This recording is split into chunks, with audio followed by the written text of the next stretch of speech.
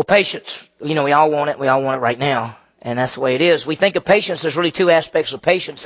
There's our patience and God's patience. Now think about it. In our patience, we have to wait upon the Lord. We do. That's the thing. We have to wait upon God in His timing. And that's what our patience is. We're saying, I have to trust God that whatever He says is right. But then there's God's patience. Now, have you ever thought about that? In God's patience, in His love and His grace and His mercy, He holds back His judgment. Because He could judge the world anytime He wanted to. Because we've all sinned and come short of the glory of God. The wages of sin is death. God can judge the world anytime He wants to. But God is a patient God. God is a patient God. Most of us have heard of Madalyn Murray O'Hair, right? Everybody knows who that is. That's the atheist lady, But there's been throughout history, there have been other people who were famous for being atheists and stood against God. There was a man at the turn of last century, not this turn of this century, but last century. His name was Robert Ingersoll. And he drew large audiences both in America and England, and he would go and he would lecture on atheism, and he would challenge that there's no God. And what he would do is he'd like to do at the very end of his message, he'd say, here's what I'm going to do. And he would take out his watch, pocket watch in those days, and he'd say, I'm going to give God 5 minutes to strike me dead.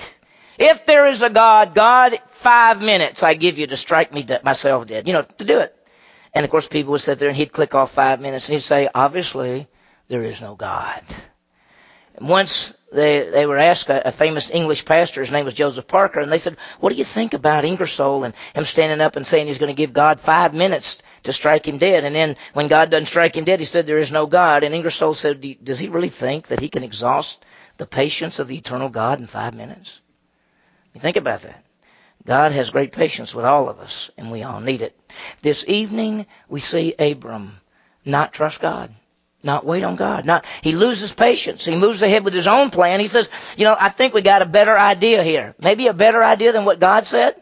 Because sometimes we look at things and we say, well, I know what's right, but this is going to be better. This will be better because this will work. This will work faster. And sometimes we do things that are wrong because we think it might be a better way or it might be a faster way. We need to remember what God had promised to Abram. Now let's think about it. God had made a covenant with Abram, and it was this. He was going to give him a land, a seed, and a blessing. You remember this. He came to him when Abram was living in the Ur of the Chaldees. Ur of the Chaldees is modern-day Iran, Iraq.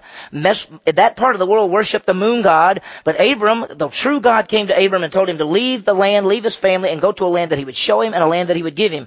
And Abram trusted God, and he left, and he came to the land of what we call land of Canaan or Israel, and He promised him, He said, I'm going to give you this land, and this land will be yours forever. I'm going to give you a seed. I'm going to give you an offspring. Abram was 75 years old when he left. His wife was 65. She's 10 years younger than he is. And when they got there, God said, I'm going to give you a seed, an offspring. That offspring will be a great people group, but also through that people group will come the Messiah and the Savior of the world. And then He said, I'm going to give a blessing through you because through you, Abram, all the nations of the world will be blessed. And that's through the Messiah.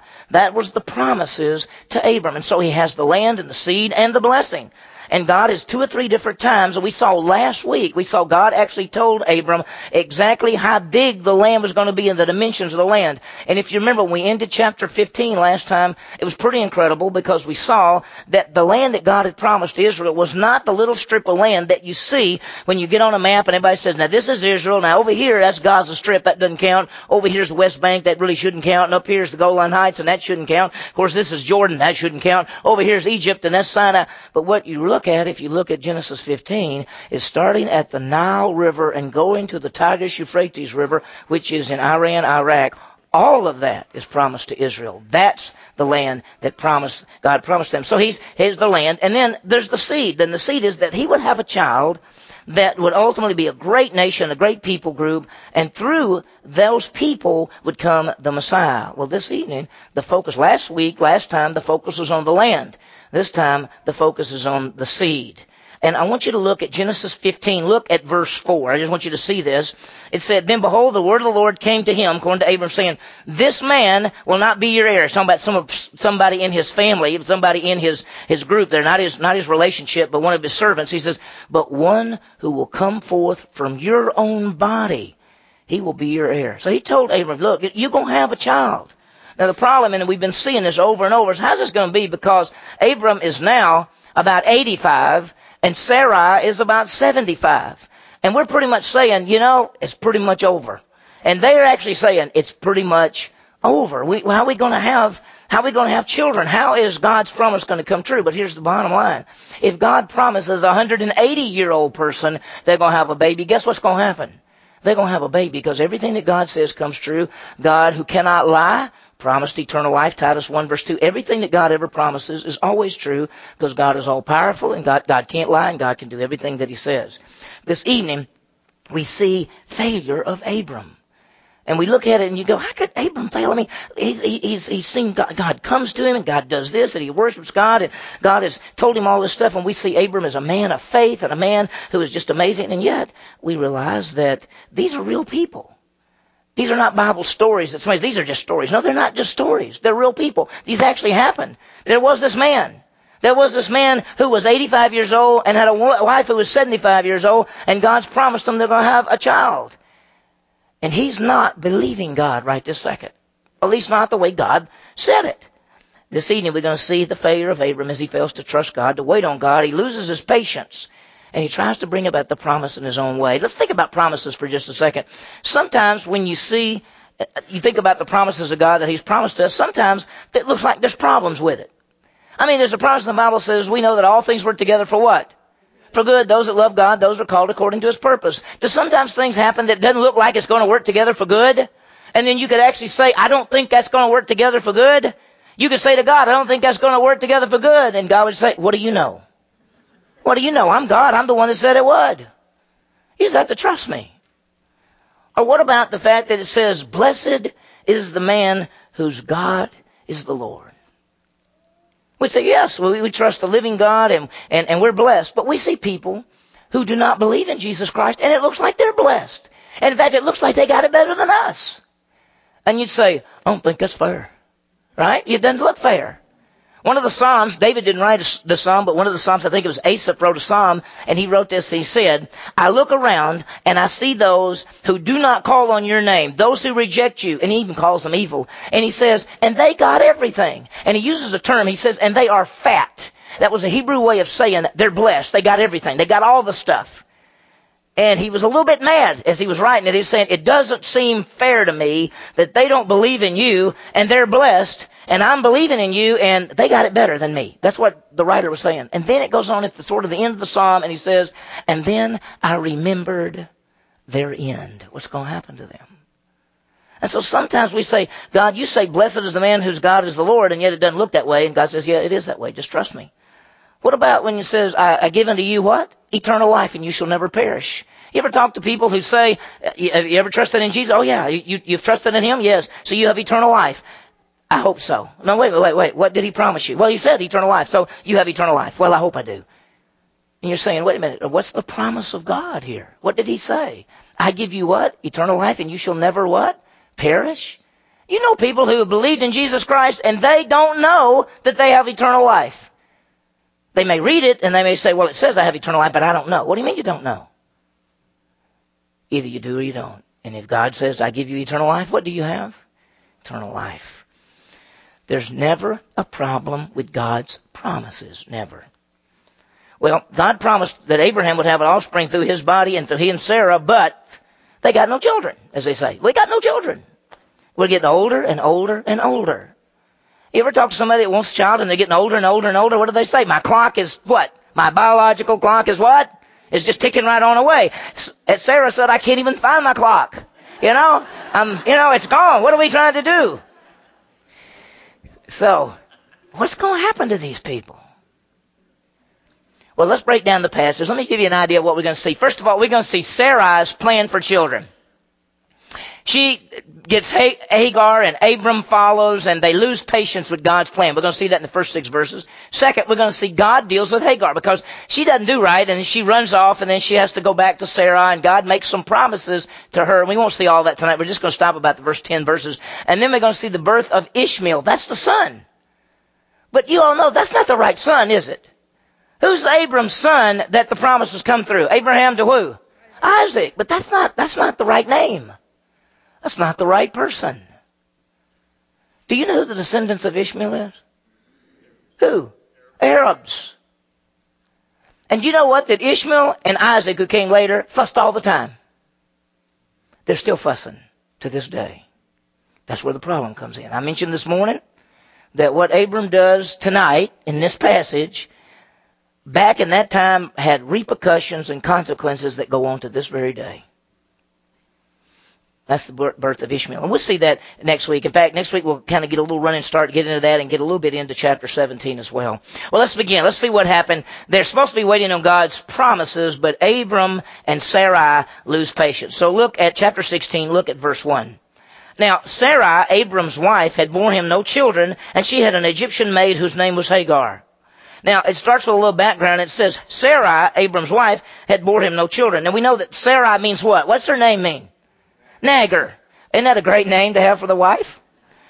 What do you think she was saying? When am I going to have a baby? When am I going to have a baby? God said we're going to have a baby. When am I going to have a baby? When are you going to do something about this? When are we going to move over here? The tent's a little bit too small. You know? Nag, nag, nag, right? That's her name, Nagger. That's Sarai. So Sarai, Abram's wife, and what does Abram mean? It means big daddy. High father is what it means, but it means big daddy. And of course, how many kids does he have? None whatsoever. How you going to be big daddy if you don't have any kids, right? You go, I'm big daddy. Where's your kids? Well, I don't have any. Okay. So Sarai, the nagger, Abram, big daddy's wife, had bore him no children. You know, that doesn't even add up, does it? And she had an Egyptian maid whose name was Hagar. Where in the world did they get an Egyptian handmaid from? What do you think? Try Egypt. That's right. Remember when they went down to Egypt?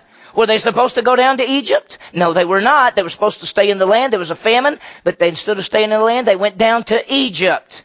And that's when he did the lying and said that was Sarah. Sarah was his, what? His sister. And they most likely picked up Hagar while they were down there.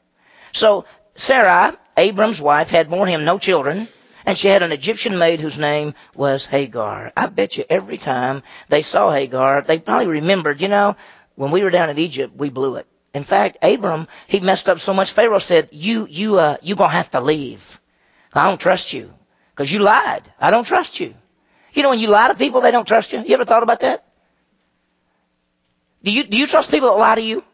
No, you don't, because you don't know whether they're going to tell you the truth or not. And guess what? When you lie, whether it's a little white lie or a big lie, they're not going to trust you. The old saying is you can't go to Egypt without bringing back some problems. And they did. So look what happened. Verse 2. So Sarai said to Abram, now behold, the Lord has prevented me from bearing children. Please go into my maid. Perhaps I will obtain children through her. Now look at the last part of this verse. And Abram listened to the voice of Sarai. Now let's stop for a minute. We have to look at the verse a little bit detailed. She said to Abram, behold, the Lord has prevented me from bearing children. Is that true? Is that true? Yes, it is true. If God wanted her to have children earlier, would she already had children? Yeah. God has prevented her up to this point. Now, the promise was what? Abram and Sarah, you're going to have an offering. You're going to have a son. You're going to have a child. And this is going to be the start of this great nation and all of these things. And she's telling the truth. God has prevented me from bearing children. That's exactly right. And she's probably 75, 76 years old. And God is sovereign.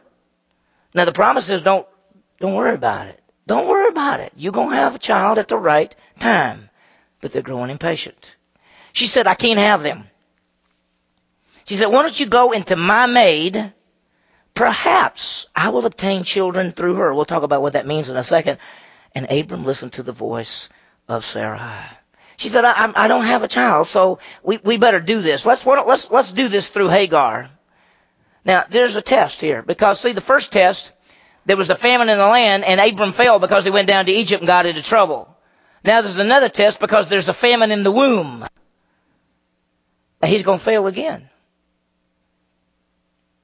And see, sometimes we say, how could they do that? And then you look at your life and you go, how could I do that? Right? It's always a mistake when we do our thing rather than God's thing. Sarai says, take Hagar and we'll have children through her. Now that sounds strange to us, but notice what it says. Perhaps I will obtain children through her. It was a common custom of that day that if someone did not have children, they could take one of their servants, one of their slave women, sometimes called concubines, sometimes called different things. They could take a slave woman. He could say, I'll marry this slave woman and I'll produce a child, and that child will be our child. It'll be the mama and the daddy over here, but we'll just take that child from this slave. And that was a custom of the day. And so she basically says, why don't we do what some other people have done? Since God obviously is not going to let me have a baby, why don't you take my maid, Hagar, and perhaps I'll get children through her. You say, really? Do you remember later on there was Abraham and Isaac, and who was after Isaac? What was the son? Jacob. How many kids did he have? How many wives did he have? He had 2 wives, but he also had children through 2 what? 2 handmaids. The 12 tribes of Israel came through 4 different women. And all of them were the children of Jacob. Now I want you to see their thinking for a second. It seemed normal for the culture. Why don't we do this? Because everybody else does this. Have you ever heard somebody say, well, everybody else does it? Everybody does it. If everybody does it, it can't be what? Well, it can be wrong, but it can't be that wrong. It can't be that wrong. If everybody does it, we know it's wrong, but everybody does it, so it can't really be that wrong. How can it be that wrong or wrong? It's either wrong or wrong. That's how it is. But they said, well, it looked normal for the culture. But see, Sarah was going to be so unselfish to share Abram with a slave woman. She says, I will just make a sacrifice, because what I can do is I can give this maid to you. I'll obtain children that way. And then, even though the seed won't be through Sarah, it'll still be Abram. Can you see how they're thinking through this thing? Everybody else does it. Sarah's being so sweet to do this. Now, do you think Abram's going to put up a fight on this one? How old is this man? He's 85 years old. How old do you think this maid is? She's probably a young girl. He's probably going, I can do that for you, honey. Yes, I can do that for you, honey. Yeah, I'll make a big sacrifice for us. And, you can see them thinking that way. Now, the problem again is against God's word. You go back to Genesis, a man shall leave his father and his mother and cleave to his wife, and the two shall become what? One flesh. Can't be one flesh with more than one person.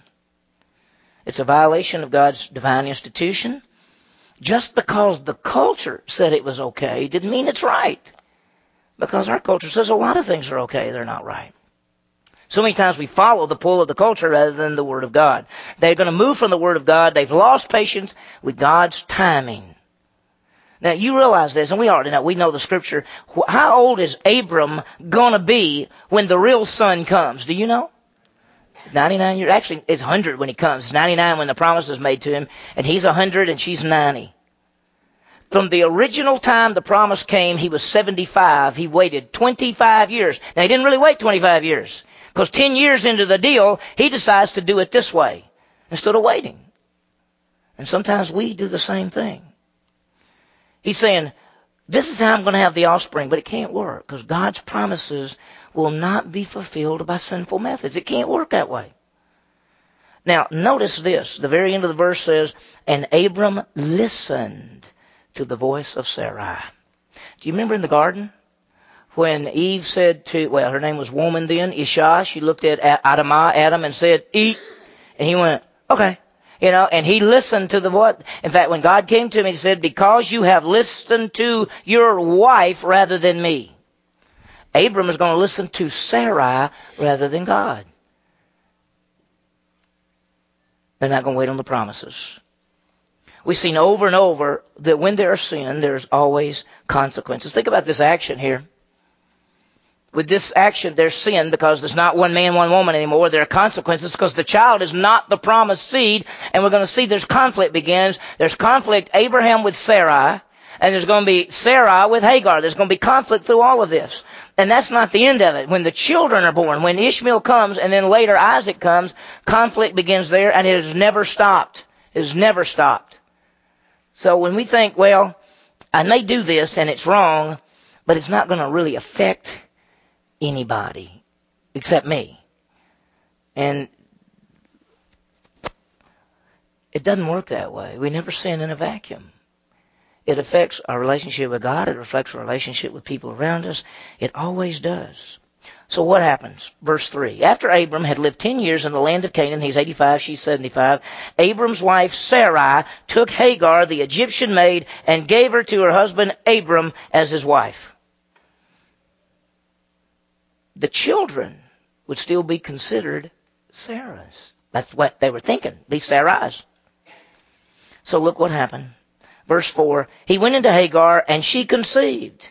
And when she saw that she had conceived, her mistress was despised in her sight. Now, up to this time, Hagar is a slave. She's a servant. She's a slave. But now, she's having relations with the man, Abram, the man of the house, the man who owns it all. Now, think about this. Don't picture Abram and Sarai and a little tent. You remember that Abram is wealthy, rich, powerful. He has all kind of animals. He had over 318 men that were fighting men in his household.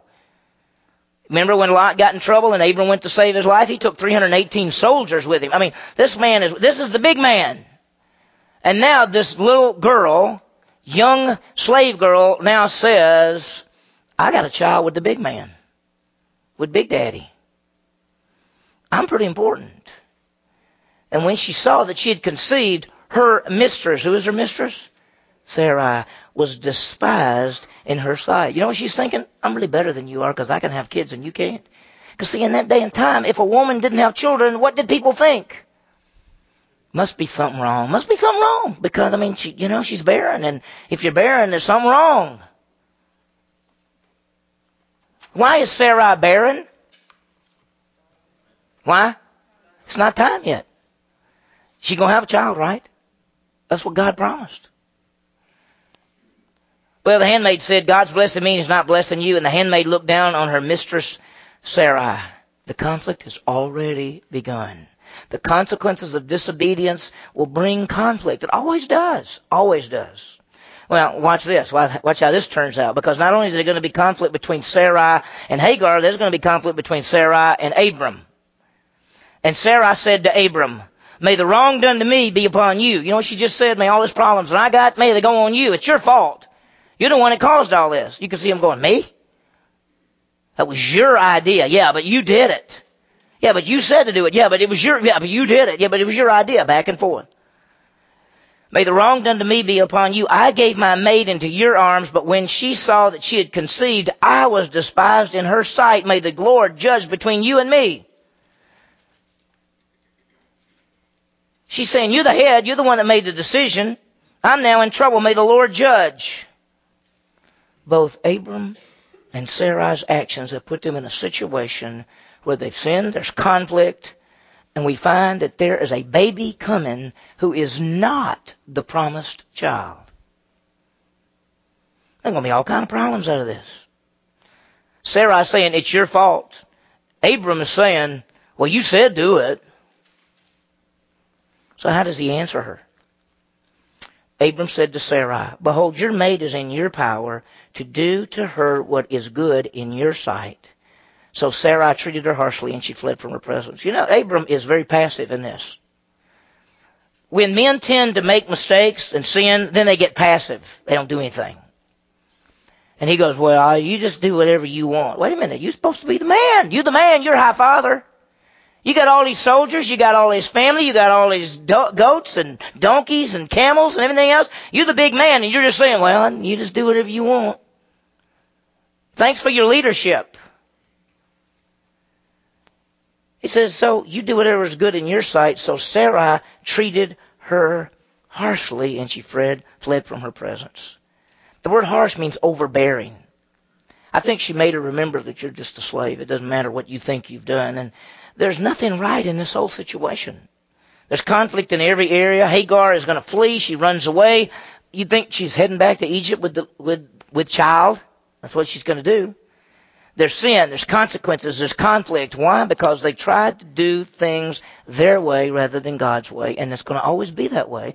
When we do things our way rather than God's way, when we go against the Scripture, I mean, we have the Word of God, and it's alive and powerful. It's perfect. It gives us information. We're to live by the Word of God. That's the key. Well, watch what happens. Verse 7. Angel of the Lord. Notice verse 7. Now the angel of the Lord found her by the spring of water in the wilderness, by the spring on the way to Shur. Now she's on the way back toward Egypt. We find in the Old Testament that the angel of the Lord is not like an angel. It's actually the pre-incarnate Christ. It's a manifestation of God. Sometimes you'll see angels, but whenever you see in the Old Testament the angel of the Lord, when you see it that way, most every time it's actually an appearance of God in some form. We find as you read through this passage, the angel of the Lord came there and talked to her, and the angel of the Lord down toward the end, and we'll see it next week, says, you're going to have this baby, and I'm going to do this. Who's talking? It's God's talking. In Judges chapter 6, the angel of the Lord came, and in that passage he is called Yahweh. In Exodus chapter 3, when the angel of the Lord appears to Moses, he is called the God of Abraham, Isaac, and Jacob. So in the Old Testament, sometimes when you see the angel of the Lord, this is God. So God has made an appearance to this runaway slave. And watch what he says. He said, Hagar, Sarah's maid, where have you come from and where are you going? And she said, I'm fleeing from the presence of my mistress Sarai. So he says to her, where are you going? What's the problem? What he really wanted her to do is admit the situation. And she does. She tells the truth. She says, I'm running away from my mistress. I'm fleeing. I'm getting out. She said, in fact, the way she puts it is, see, that's her mistress. She's a slave of this person. And she doesn't lie. She tells the truth.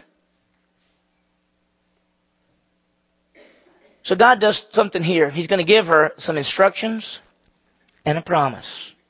Let's look first at the instructions. This is verse 9. I think that's first.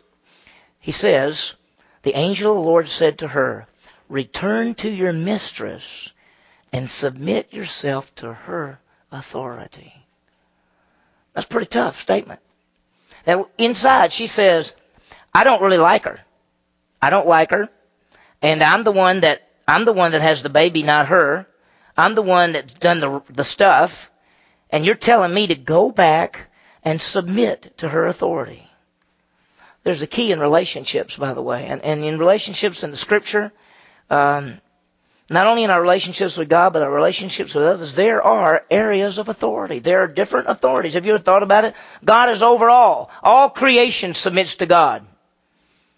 Jesus Christ is head over all things. Jesus said, all authority has been given to me in heaven and on earth. Jesus is the authority over the church. All believers are submit to Jesus Christ. The husband has authority over the wife. Wives, submit to your own husbands and the Lord as fitting the Lord. You realize that children submit to their parents? Children, obey your parents in all things, for this is well-pleasing to the Lord. Do you realize that employees submit to the employer? In the Bible, the idea is the slave submits to the master. In our culture, it's the worker submits to the boss. What happens if you don't submit to your boss? You lose your job. That's right. There is a pattern there. Do you know as a student you submit to who? Your teacher. In the local body, the believers submit to the leadership of a church. Hebrews 13. The government. We submit to the government. To the laws of the government. Romans 13. There's always a pattern of submission in the Scripture. God says to this girl, you go back to your mistress and submit yourself to her authority. We come under the authority that God has ordained. Now, there's an exception. You always submit to the authorities over you unless the authorities over you ask you to do something that is contrary to the Word of God. Whenever the authorities over you ask you to do something that is wrong, something that is contrary to the Scripture, you do not have to submit to the authorities over you when they ask you to do that. Now, if they're not asking you to do something that's contrary to the Scripture or that's wrong, you submit. That's the plan. And then there's the promise. See, there's the instruction and then the promise. Verse 10. Moreover, the angel of the Lord said to her, I will greatly multiply your descendants so that they will be too many to count. You can have all kinds of kids. we're going to see, and I want you to read on a little bit. We're supposed to stop there, but I want you to read down to verse 11. The angel of the Lord said to her further, he gives more information. Behold, you're with child. You're going to bear a son. And you shall call his name Ishmael. Ishmael means God hears, because God heard her. Because the Lord has given heed to your affliction. I've heard what's happened in your life. God knows everything.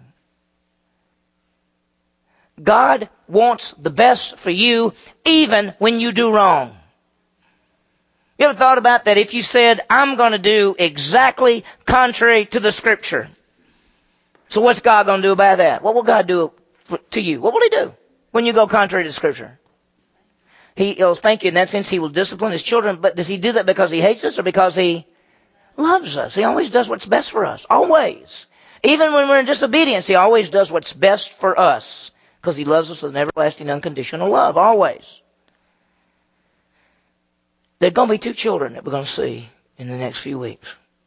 One of them is Ishmael, and the other one is Isaac. And Ishmael is going to be a good bit older than Isaac. About 13 years older.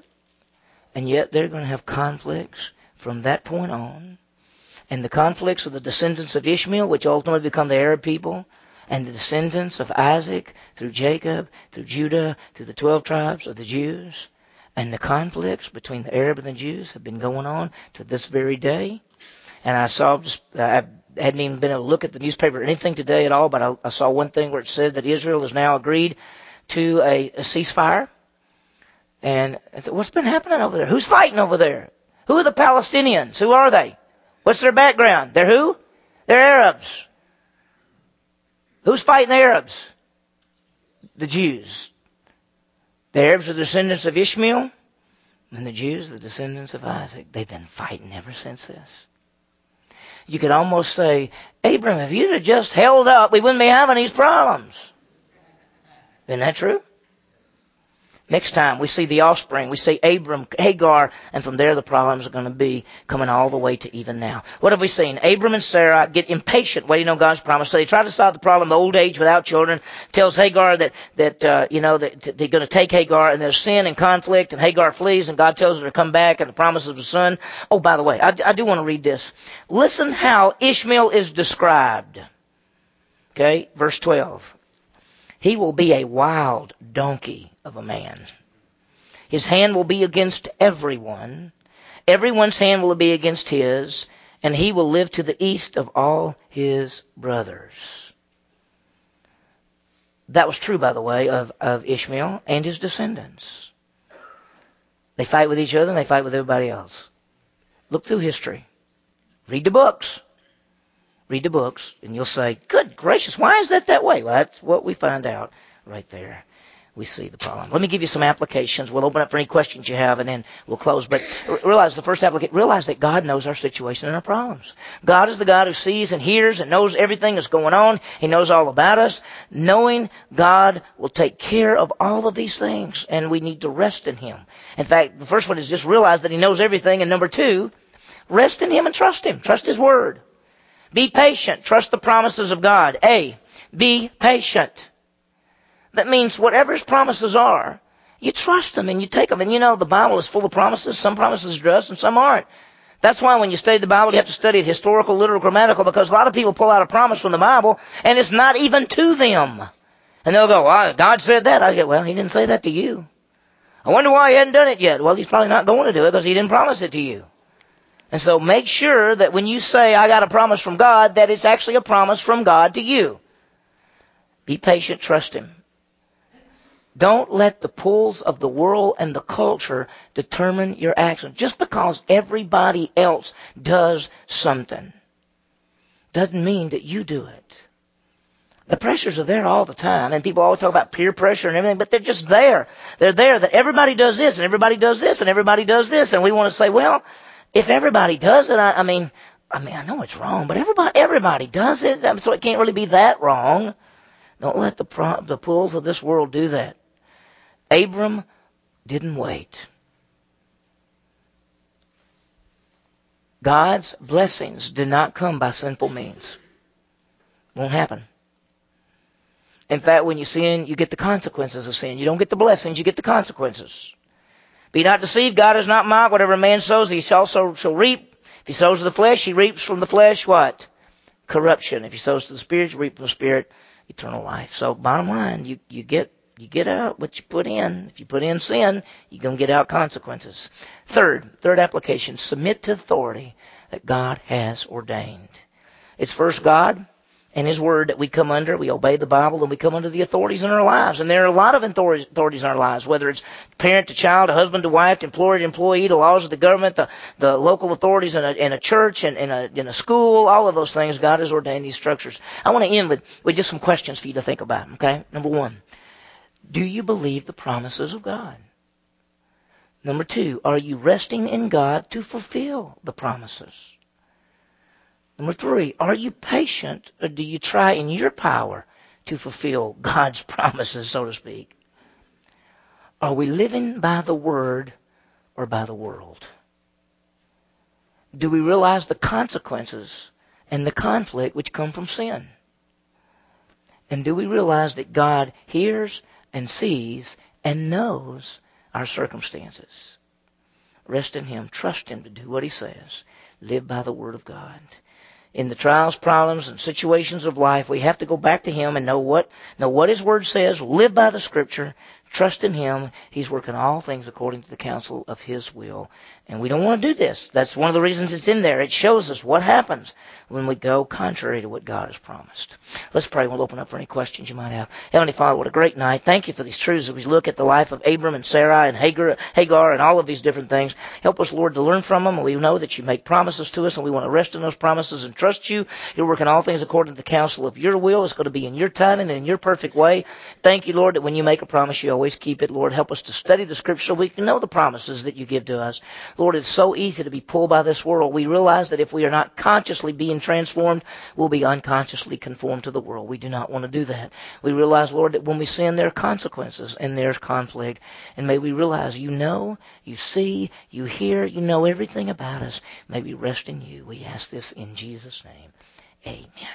Okay, any questions, comments, or anything before we close? Anything? Yes.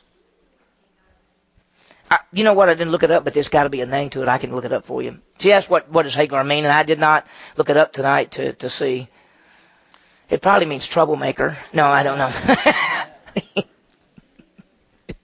Who knows? I'm sorry. Yes, Hazel. How about God's promise to Hagar?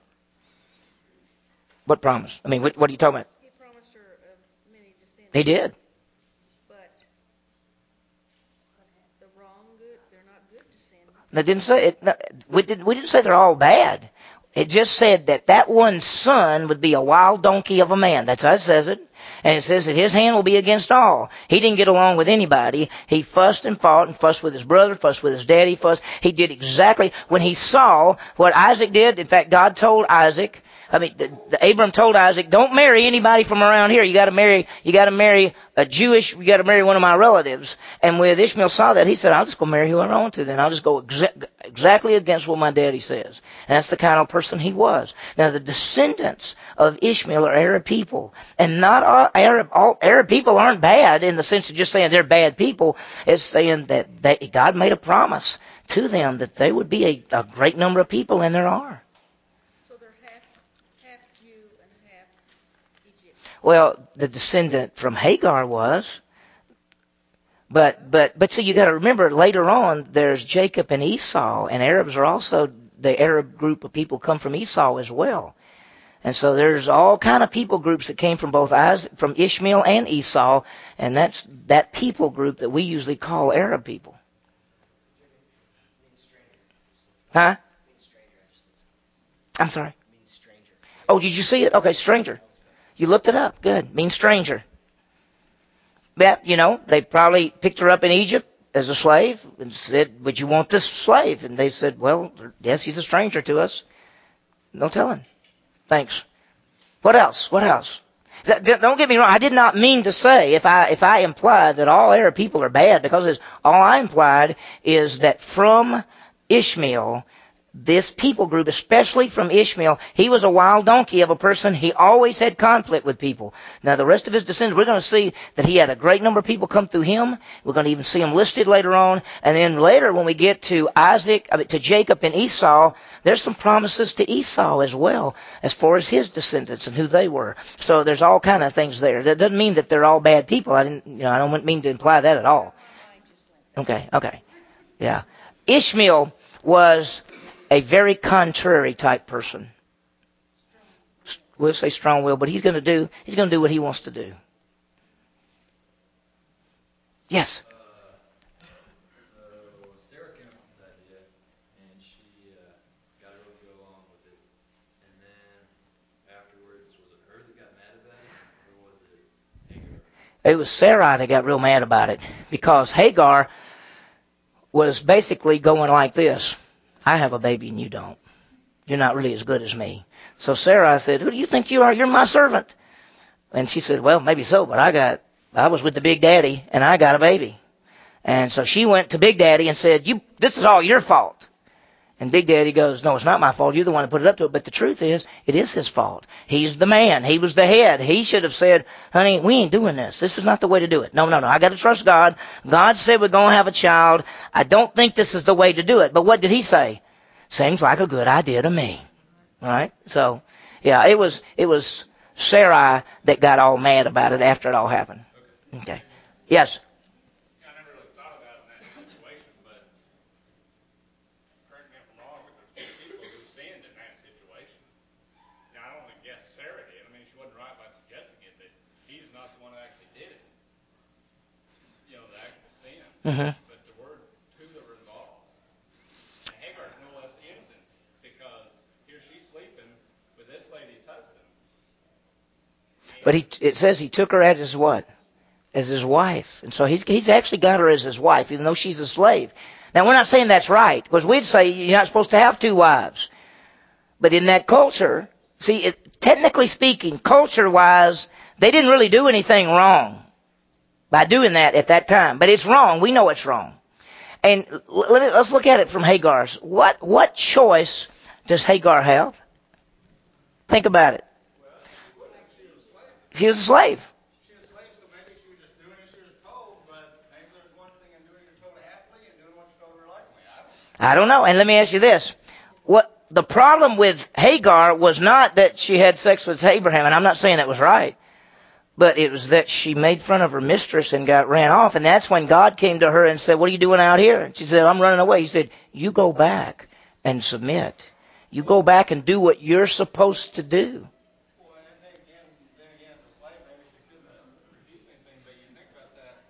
If she had thought that through, I'm sleep with him, I'm going to have a baby. You think this wife might be mad at me later. It's almost, the consequences are going to come. Yeah, she's going to have a son and is going to have a great nation, but I think she reaped the consequences of it too. I guarantee you, let me say this, that probably Hagar never thought she would have the son herself. Meaning, she'd have the baby, but she probably never thought that would actually be her baby. That it would be transferred over to Sarai and Abram, and she would just be the one basically to have the child, and Abram and Sarah would keep that baby from then on.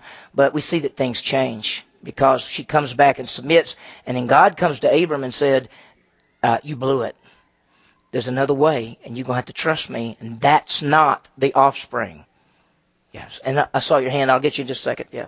It seems like there's a lot more Arabs than there are Jews. How did it get so, Well, they lost about 6 million in the Holocaust, just like that. You're right. There are a lot. There are a lot more. The Jewish people have always been.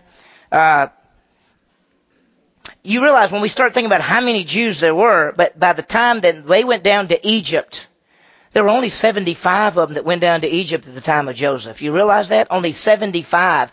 They came out with 2 million. There were 2 million of them that came out of Egypt. And of course, a lot of them died in the desert. Didn't make it in. And so, I was kind of thinking, but there are a lot of Arab groups, a lot of people groups around them. And the Jewish people have always been persecuted. Always. Because they're God's people. Yes. Sorry, Joel. a wild donkey of a man? I thought it sounded pretty like a negative term. It is a pretty negative term. Yeah, let me tell you this. You don't want to be called a wild donkey of a man, okay? But on my commentary, Ryrie, he says that it was one of praise because the wild donkey, was an admired and valuable animal. Well, I think it's a valuable animal, but I'm not sure being called a donkey is exactly praise. Now, Ryrie may be right there, but I've not ever seen, that's probably the only place I've ever seen somebody said that would be a title of praise. You think he wrote that? I don't know. It's in his notes, but we never know about all that, but yeah. Okay, anything else? Okay, one more. What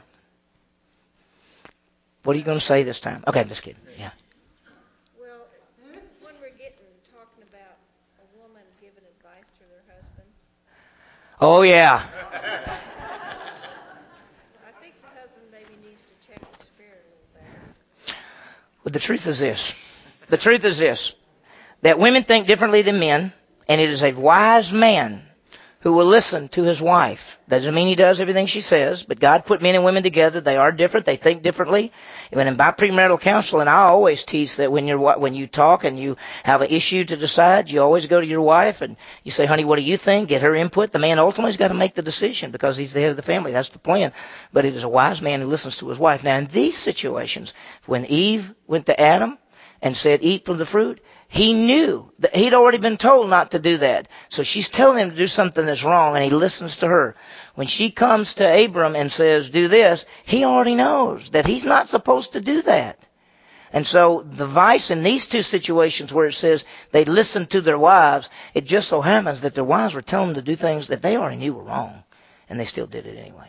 And that's why when God came to Adam and said, you have listened to the voice of your wife. And he didn't mean that men don't listen to their wives. He's meaning when they're telling you to do something that's wrong, you have to come down. Am I going to listen to my wife or am I going to listen to God? And both of them went the wrong way. Okay. You remember that. When you give advice to Freddie. You see what I ought to ask. Yeah, I know.